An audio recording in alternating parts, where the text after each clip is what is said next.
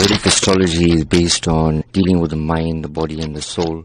Because I'm a universal astrologer, so dealing with people would obviously be something that wouldn't be a religious matter. It would be more for universal humanitarian matter. So I believe that the soul doesn't have a religion. Astrology is more about guidance.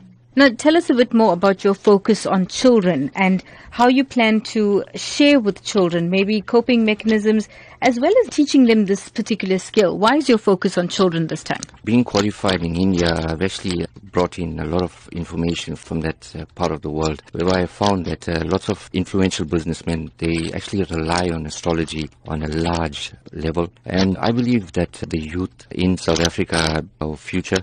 And if we give them a better understanding about themselves, not around us, we don't want to know anything around us. If we understand ourselves from within, we'll be able to adapt to the surroundings. From a teaching aspect in terms of astrology, I would actually advise them about character analysis, personality traits, more importantly about bringing out the best kind of qualities in them that will actually help them to grow and to become future leaders.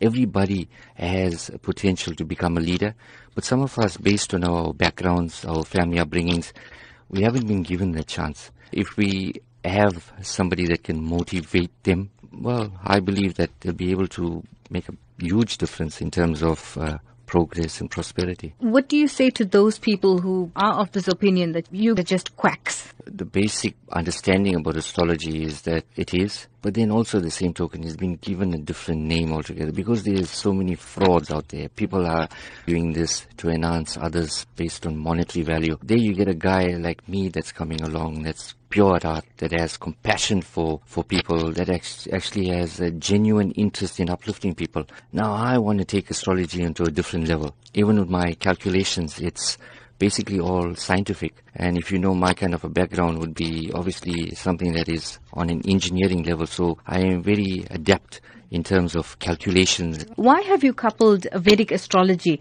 with life coaching? From an aspect of mind, body and soul, I think it's very important that if our souls are nurtured based on our upbringings, our bodies shine. Then the mind automatically thinks. And in order to have the mind thinking, and in the fast way that we are living at the moment, Vedic astrology and life coaching would obviously be something that I'll be adapting into a mind, body and soul aspect in terms of growing.